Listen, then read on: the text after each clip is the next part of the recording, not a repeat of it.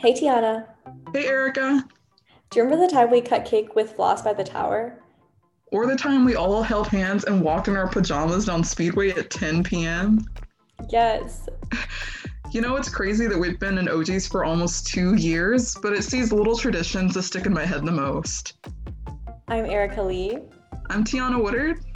and this is The Pulp from UT Austin's Texas Orange Jackets. Okay.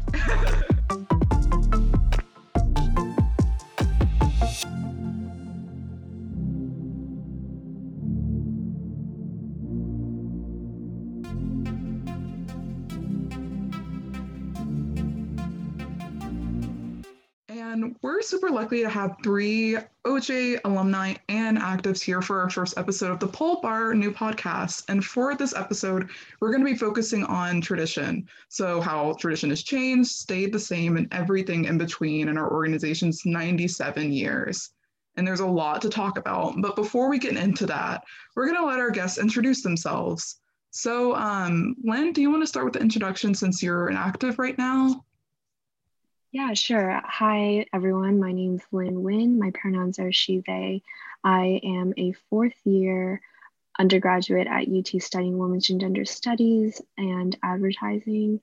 And I'm the current 2020 through 21 active president for Texas Orange Jackets. And I'll go ahead and pass the baton on to Crystal. Hi, everyone. It's an absolute pleasure to be here. My name is Crystal Nora. I was a former Orange Jacket president from 2015 to 2016 and was in the class of 2014. I am currently a resident internal medicine and pediatrics physician at Johns Hopkins. And I'll pass it off to Judy. Hi, I'm Judy Blanton. I was the Orange Jacket president in, I think, 1962. I was tapped in my junior year and was president my senior year. And I was a Plan 2 major. I went straight through and got my PhD at the University of Texas and practiced as an organizational psychologist, I was an academic and many other things along the way. I'm now partially retired, but I'm still working, doing consulting in organizational coaching and change. It's great. I'm really happy that all of you are here. I know that Erica, like Kayla and I are also grateful for all your participation. And so I guess like the first thing I wanted to get into just regarding traditions is that I feel like as Orange Jackets, like especially with an organization that's been around for such a long time that we've like been an organization at really pivotal moments in history. Like, for example, Judy, you were there during integration and a lot of like civil rights movement action. Like Len was here or is here during like the sexual misconduct and all the stuff going on right now. And Crystal, just as like being a president and just being a part of like an organization that's so rooted in tradition and everything regarding the eyes right now. And I guess like we just wanted to start with like, what does it really take or what is the experience like, I guess, like leading an organization like OJ's during these times of social change? And I guess like speaking of that, like Judy, I wanted to ask, I guess, like what traditions were in place at your time during Orange Jackets in the 60s?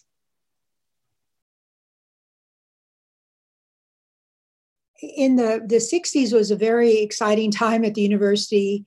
When I was there, our speakers, I think the year I was there, we included Martin Luther King and Betty Friedan. So both integration and the women's movement were both big issues during my tenure.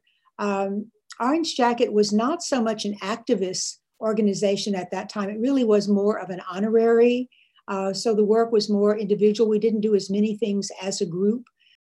When we tapped people, we got in a line. So you would go to the dorm or the sorority house, wherever people were, and then you would get in a line and everybody would put their hands on the other person's shoulder. And then you would sort of march along and down the halls, and people would begin to follow you because they knew something was going to be happening, a tapping. And so you would go around and sometimes, into the dorm rooms, and people would be surprised. People were not notified. People had not applied. So it was typically a big surprise when people were tapped. And so that was fun. But I think some of the traditions are newer inventions as far as being on the field, which I think now holds a different meaning. But being on the field was something that, people were really excited about. It was a tradition that we did. One of my favorites, honestly, was the whole tap-in process. And so being able to stand by Barbara Jordan and take your pictures as, coming into the organization. And then when you finally got your vest, like being able to take another picture next to Barbara Jordan. So I think that was, two of those are like newer innovations or traditions rather that I was really excited about. And then things that were happening on campus while I was there, it was the second round of Fisher versus UT. We had just started to have more conversations about concealed weapons on campus. It was a very interesting time to be on campus with some of those changes going on, but just to give some context to when I was president. Happy to kind of answer those questions as well. Right now, obviously, we're in a pandemic, and that's shaped a lot of our traditions. I guess I'll start, COVID has really interrogated and really unearthed a lot of the sort of social systems that we often rely on. And we've really seen how that's impacted people's access to digital resources and things like that. And so one thing that we're really striving to do is figure out how we can meet each individual's needs. When it comes to resources personally, I remember at one of our earlier exec meetings, being able to use funds to help out with people's, getting people's hotspots and things like that. I think it sounds so cheesy maybe, but being able to be there for each other and focus and rely on collectivity as a tradition in and of itself. I feel like maybe we're moving towards that direction. And I think, when it comes to events and traditions like Tap-In, how do we transition that as meaningfully as we can in a digital setting? And for that surprise element, I remember after, now TAPs go through that application process and that interview process. And then we kind of added Kathy, our current VPM, and we wanted to send out an email to all of the accepted TAP members. And we were basically like, hi everyone, something's happened. We need to call you in for a meeting tonight at 9 p.m. via Zoom. Here's the link. We have concerns about your application that we want to clear up with you. And it's funny because Kathy realized after sending that maybe the first initial email was a little too mean and surprising and hazing adjacent. So she actually sent a follow-up email and was like, because some concerns have been raised, we just want to clarify that actually it's totally, it's just a slight concern. It's about logistics and everything like that. And then there was a third email sent because someone had a test that didn't end until 15 minutes after the original time. So we were really surprised, but everyone was surprised when all 23 logged in and see 30 faces staring back at them on the Zoom screen shouting surprise, welcome, you're tapped in. So that was really warm and a big surprise. And if that, how do we maintain traditions and the meaning of it and the significance of it? I mean, that's something we want to do. And Ella had an Instagram account, our mascot had an Instagram account. And I think also OJs were very integral to the process of fighting or protesting against sexual misconduct committed by faculty, prior to COVID and everything. And so, I mean, I was a TAP back then, not necessarily president, but the president before me, Angela Kang, really took the initiative to shape OJ's organization. And that's something that Angela has passed on to me. So again, we see this idea of collectivity like passed around, and it really set the direction for OJs, I think, to, you know, show up at that first protest at the UT Tower. We have this historical affiliation with like and proximity to administration and power at this university, and so many OJs show up. Like, what does that mean? And I feel like it's not just us leading, but it's like every single individual OJ being there at those protests, leading collectively. I think there's a couple of things that I can say in response to that. And one, just going back to the idea of being tapped in, I still remember tapping in 100 in class, like, but just being able to like go and like just physically say like, congratulations, like you're in the organization, to be able to go up in front of someone's class and be like, wow, like you made it, and your peers get to acknowledge this really great accomplishment is like always a really special moment. And so I am so glad to hear that even in the age of Zoom calls, that the new TAPs weren't so fatigued by being like, oh my goodness, another call. And I honestly don't know how I would have responded if a bunch of people started yelling at me when I entered a Zoom. But I think it would have been a lot more exciting than what normal Zoom meetings are like. But I think that the direction that Orange Jackets has gone and really trying to say, hey, we've actually got a good amount of power, that the people who belong to this organization are here because they've established themselves as people who care deeply about this community, as a larger UT community, and have also found ways to really invest themselves in really particular parts of the community. And for me, that was the Multicultural Engagement Center, and the Orange Jackets that I looked up to were also in the MEC. And so seeing someone who also wore the vest, but who's also, just at the Cesar Chavez, statue protesting, a party that had happened, it was encouraging because it was saying that Orange Jackets weren't afraid individually to step into these roles where they're called to think, okay, how can I use my voice and my status and my power to make a difference on campus? And so it's really encouraging to see that it's not just individual Orange Jackets, but it's the organization now as a whole saying, hey, we've actually got this responsibility to use our power to do more to really impact those who are marginalized on our campus. And so that's just been something that looking, through Facebook and Instagram and just talking to some old friends on campus have just been really, it's been really wonderful to see from the organization now. I think that one concern is always shared when making statements or organizational or systemic changes is this idea of like confronting and grappling with pushback. In my experience, like going on 2 years, I feel like internally there hasn't really been pushback. I feel like there's always been some sort of organization-wide rally across everyone, whether it be rallying around this culture of sexual misconduct, or whether it be working with mutual aid initiatives and helping each other out.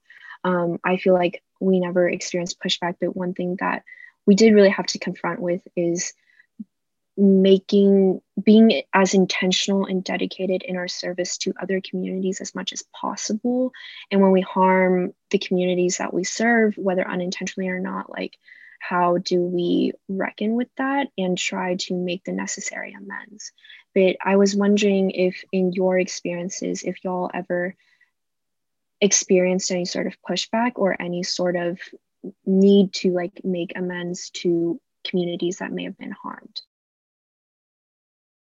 I mean, there was a lot of other more exciting civil rights things going on at that time. We had a bomb thrown and so on, but I don't recall that, but I know that this was, we did this intentionally. The year before, and I was not an Orange Jacket, there was a woman in the student council who really deserved to be, an African-American woman who really deserved to be in Orange Jackets, and she was not. And so, we deliberately looked for someone that was, appropriate and deserving, and it wasn't that hard. And we did bring in Donna, and she fit in very well. And I don't recall, much difficulty there. But I will say one of the things I've learned as an organizational psychologist is that change is hard, and you don't know the unintended consequences. And when I try to work on change, we have to remember it operates on 3 levels. there is the informational level where you get it cognitively, you understand why the change has to be made, and it's all a nice logical thing, but that doesn't necessarily, make people change. And then there is the emotional level that has to do with the resistance and motivation and drawing people in, and how do you, build the in motivation and deal with the resistance. And finally, there is a behavioral event, because you actually have to have the skills to change, like you're trying to change some kind of computer system. And if they don't know how to work it effectively, they can be bought in and be motivated, but they have to have the skills. So, to make it simple, we talk about head, heart, and hands. And I think that we sort of did that intuitively, but I think it's good to have that kind of language to think about it whenever you're planning one kind of change there. And I think that's what we did at Texas when we were in the integration movement, because just kind of getting it logically. So there was a lot of logical, persuasion that went on, but also we had to really work in terms of clear behavioral changes and changing systems, not just changing the individual. I think also when you are in Orange Jackets, you're handed this organization, at least I felt like when I was president, handed this organization that has this long history before you.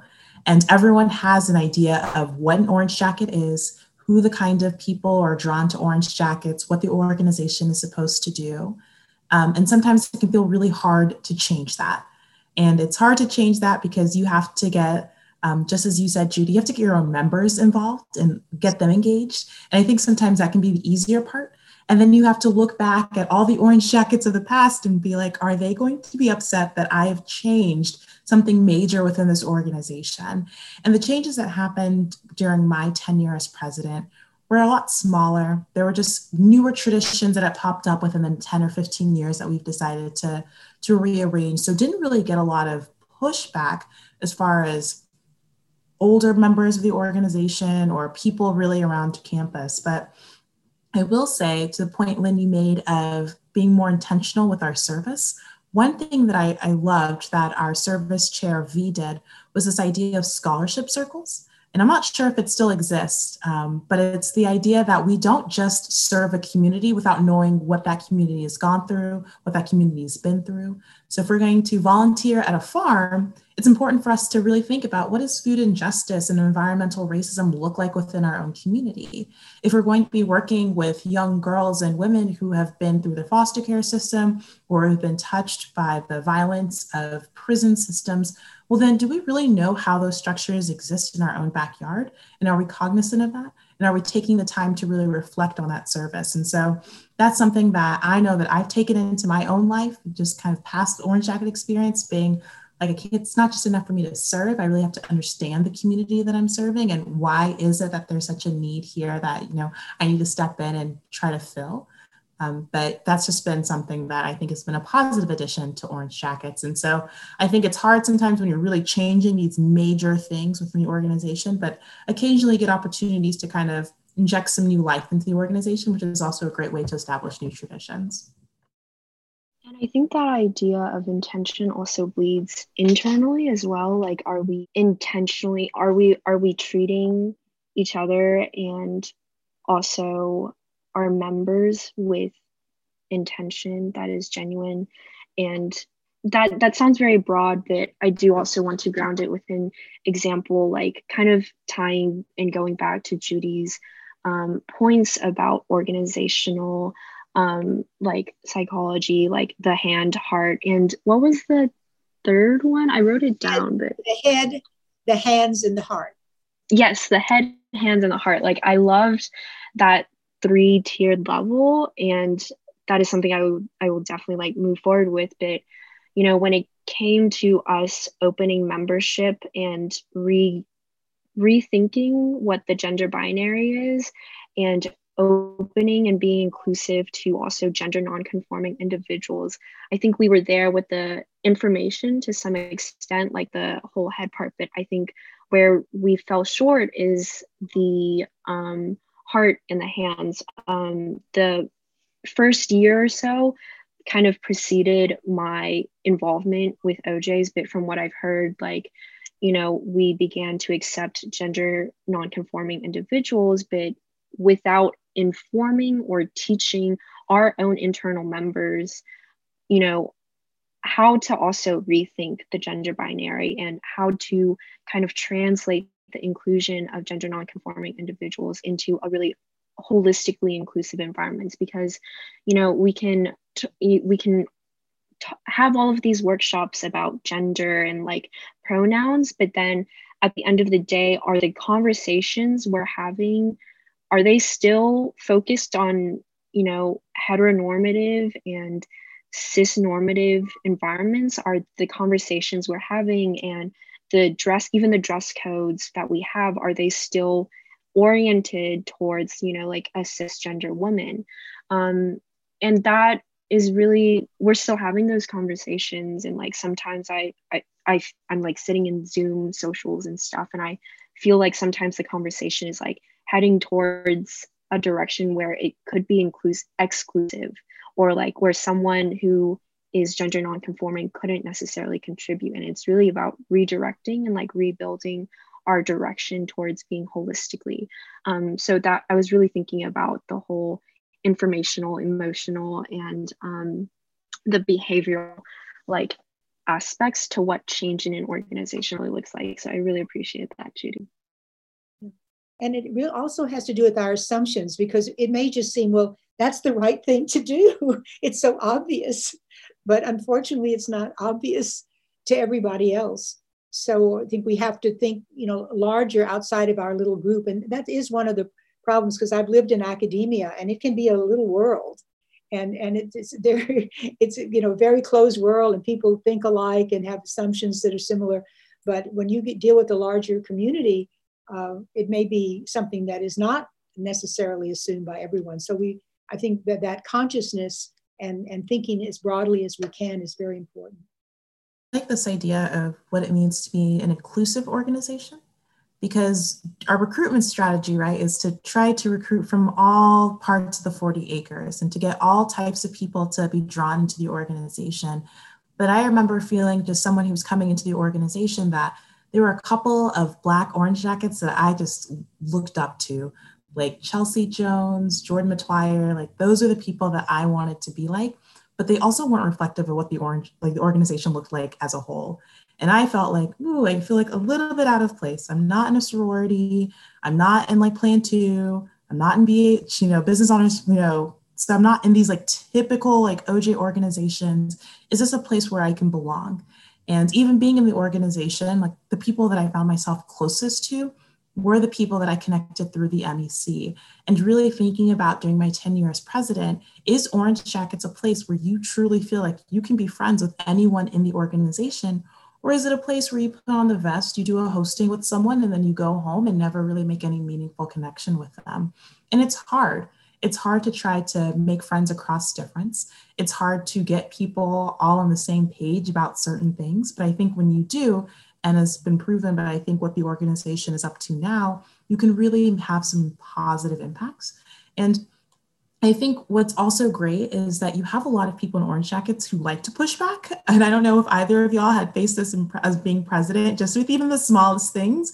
You'll sometimes have Orange Jackets be like, is that really like what we want to do as an organization? And while it can be difficult as a president to internalize or try not to internalize all of those things, I think it's also good because it keeps us accountable. And it lets us know, okay, there are Orange Jackets here who really invested in this experience and this process. And all right, am I making the best decision for this organization? Am I pushing this organization in a way that I think it really deserves to, be moved? And so I think it's great that we have such a diverse group of individuals in the organization. I think it's difficult sometimes for everyone to feel like they truly have a home within the organization. But I think we have our guiding star of really wanting to think, what will we do for Texas? And also, what will we do for each other? And as long as we have that, I think we are moving in the right direction. And again, I'm just here to be like the current actives. Y'all are rock stars. Everything y'all do, I'm just like, wow, like I wish we could have done that back then. So know that you definitely have a cheering squad for some old Orange Jackets. And I think the makeup of the selection committee was incredibly important because you needed to have people who were one, have the time. We can admit that going through selection, it's a lot. It's a lot that we ask applicants to give to the organization. And so we want to do our due diligence in making sure that we have the time to really read through it. And two, you need to have people who are willing to see experiences as much more than a numerical impact. And that was something that I was really proud of, like the selection committee that came before me and the selection committee that I was part of during my 10 years president and kind of the years past, was trying to think, what are these experiences that aren't traditional Orange Jacket experiences? And I have like massive air quotes around that, but that are still really important and valuable. For example, there's a lot of really wonderful pageants that happen, especially in the Black community. A lot of Greek organizations host pageants. And there are a lot of women who participate in those pageants who do a lot of work. And that kind of experience doesn't necessarily look like I was a president of an organization that like was a pre-med organization that led this many service hours or this many experiences, but that experience as part of being in a pageant was still really meaningful, and it meant something specifically to being in the Black community. And so I think it was having people in the selection committee who could say, does this experience make sense to me? Is it something that I'm familiar with? And if it's something that I'm not familiar with, what does it mean to that individual and what does it mean to the community that they're serving? Because I think if we continue to use the same type of metrics we've always used as far as what success looks like and what does it mean to be a typical quote unquote Orange Jackets, you do run the risk of getting a lot of people who just do the same exact thing. And I think the best part of Orange Jackets is sitting in a group of people who have done things that are just beyond your imagination. Like someone who's a phenomenal artist, someone who can play music like no one's business, someone who's really dedicated in the school of social work. Like that's the brilliance and beauty of Orange Jackets, is when you can get that group of people who have just done fantastic things across campus. But that also requires that your selection committee recognizes the brilliance in what they have to offer, even if it is an experience that they're necessarily familiar with. Hard agree on all of what was just said, and even to expand it a little bit more, like Kathy, our VM, I, and our executive members, and also just membership overall, we really try to recognize experiences with service leadership, scholarship, and community that were outside of the general definition of, for example, service.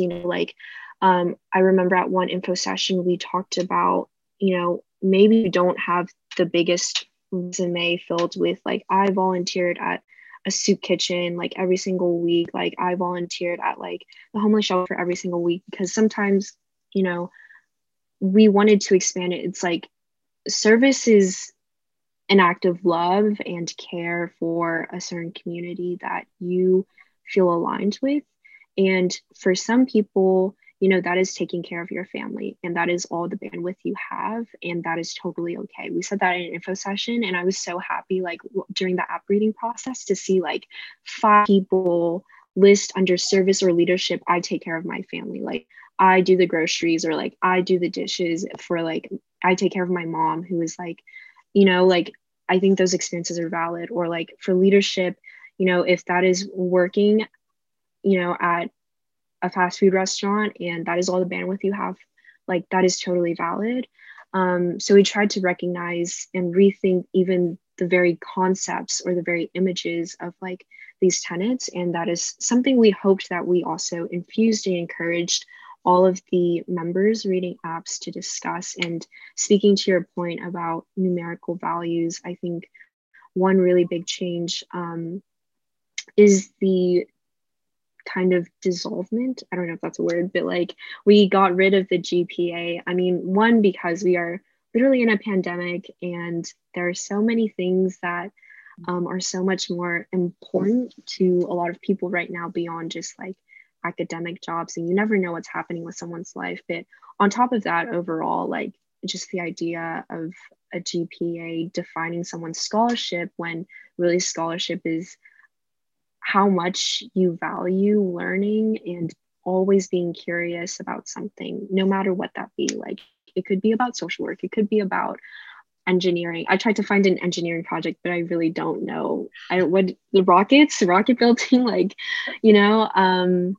So yeah, I think we're still trying to move towards that. It's really about, you know, yeah, we're still trying to rethink and relearn those concepts on our own. I think this is very important, because do you have a value statement? I don't know what your criteria are, but I think, you know, even things like scholarship, these are just like flat words, and having a deep discussion probably each year, or you know, or writing this out in more detail about what that means.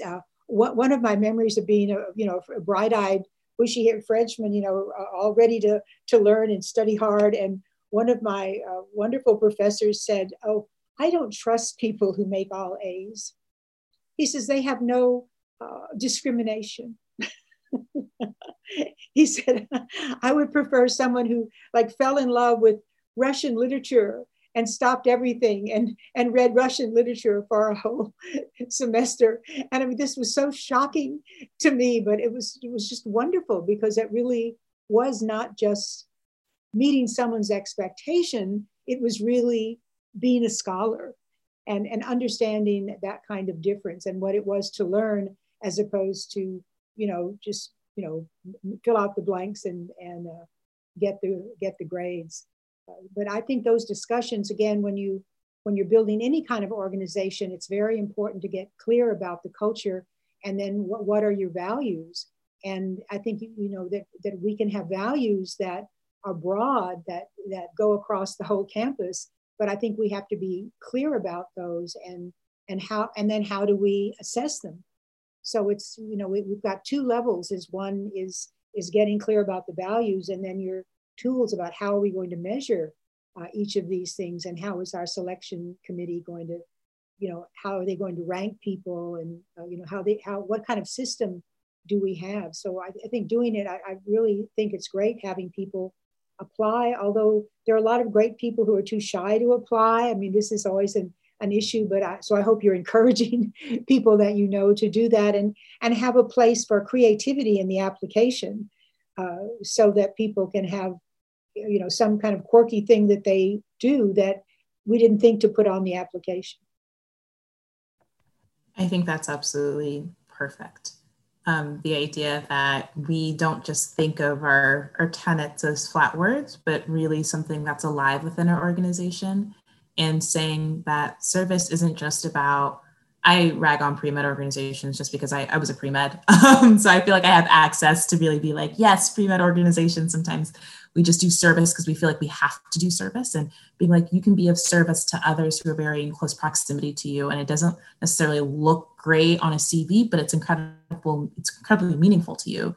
Or a scholarship isn't just about, okay, did I show up to my 8 a.m. OChem class like all the time? Or was I like in the lab because I had this project and I'm super excited about it and I got to present it, and that's what, you know, gets me really excited. And so that may not necessarily be reflected in my GPA, but it's that type of curiosity. Is that something, that's the kind of energy that you want within your organization. And so I love the idea that our tenets are not just flat ideas, but I also hear that Orange Jackets has a new tenet. I don't know, Lynn, if you could tell me a little bit about that. Yeah, so we have a new tenet. I'm like trying to pull up the document right now, because I'm like trying to get the exact wording. But our new tenet is community. And when we talk about community, we are kind of looking towards it as the foundational tenet that builds unwavering solidarity alongside all movements committed to change for the common good. And we really wanted, we got a lot of questions, I guess, from both internally and externally about why we added this, you know, idea of community. And I really like to say personally, like, I feel like we added community formally after I felt community, or after community was really built. I remember talking to past actives who are now alumni, and we were also friends of basically OJs from also like 2013, I believe. Like, they were really ecstatic about the idea of adding community, because they felt like that was never really like felt internally. But also just, I think we wanted to really put it into words and really understand that service, leadership, and scholarship cannot exist if they are not in tune and aligned and done all towards community. Whether that could be, your family, that could be, I feel like particularly in community with the queer community, it could be like anything, it could be OJ's. And I really love moving forward with that, being, again, this idea of intention, like showing up. But yeah, welcome community to the table as our fourth tenet. It was really important to really put that into words and remember that we cannot, we can't move forward without community. Well, I would say I'm so impressed with the kinds of progress that's been made from when I was an Orange Jacket. I think that there's a lot more intentionality. I think there's a lot more focus on service and clarity about the kind of service. So I think there's a lot more internal thinking about it. So I would encourage you to keep moving. That Orange Jackets has a wonderful tradition, but it's not a static tradition. And I think that, we need to keep growing as the time changes. And I'm excited about what you folks are doing. And I hope that the next few TAP classes will continue that tradition of change. I definitely need to take that advice. I'm still learning how to. I'm definitely flopping on that frontier, but we will learn. I feel like my advice, for current actives, I am with y'all. So it's weird because it feels like I'm almost giving advice to myself, but for also future actives, I just want to be honest, sometimes I don't know what I'm doing in this position, outside of this position, I just don't know. But I think that you can lean into that knowing, and I'm also learning how to try to lean into that not knowing and lean into that unknown and lean into it with the people you love. And that can be OJ's, that can be, your friends outside of OJ's, that can be your family.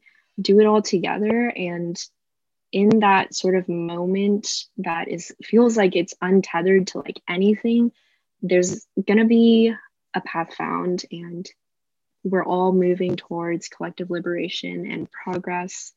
And you just gotta lean into the unknown sometimes and find some comfort in it, because as long as you do it with the people you love, it's gonna be. And I hope that one of the things that Orange Jackets can do is maybe people could write a little summary of the year, because I can't remember what happened so long ago. And I wish I had kept a journal or something, because, we didn't think about it at the time. But I would suggest a new tradition would be for somebody to write just some memos, or, what were the takeaways from that year, the lessons learned or something. That could be a task, and maybe we could include that so that your grandchildren will be able to look back, and when they're Orange Jackets, will be able to look back and find out what was going on back when Grandma was there.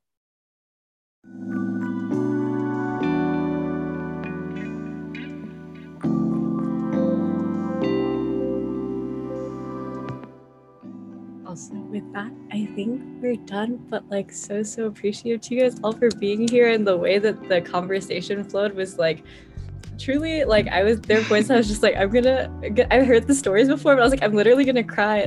Thank you for being here. It's so inspiring to be in a room with so many people whom I respect so much, and I hope that you guys have enjoyed this process as much as we have enjoyed getting to hear your stories. Thank you for putting this together. Yeah, thank you. I really appreciate it. Yeah, big kudos to Tiana, Erica, and Kaylin for bringing us all together. Hey y'all, I'm Kaylin Stewart. I'm also a part of the OJ podcast team. You may have heard my voice during our interview today. I hope you enjoyed this week's episode of The Pulp. Make sure to subscribe for future episodes on Spotify and follow our social media, TX Orange Jackets, on all platforms. Bye-bye for now.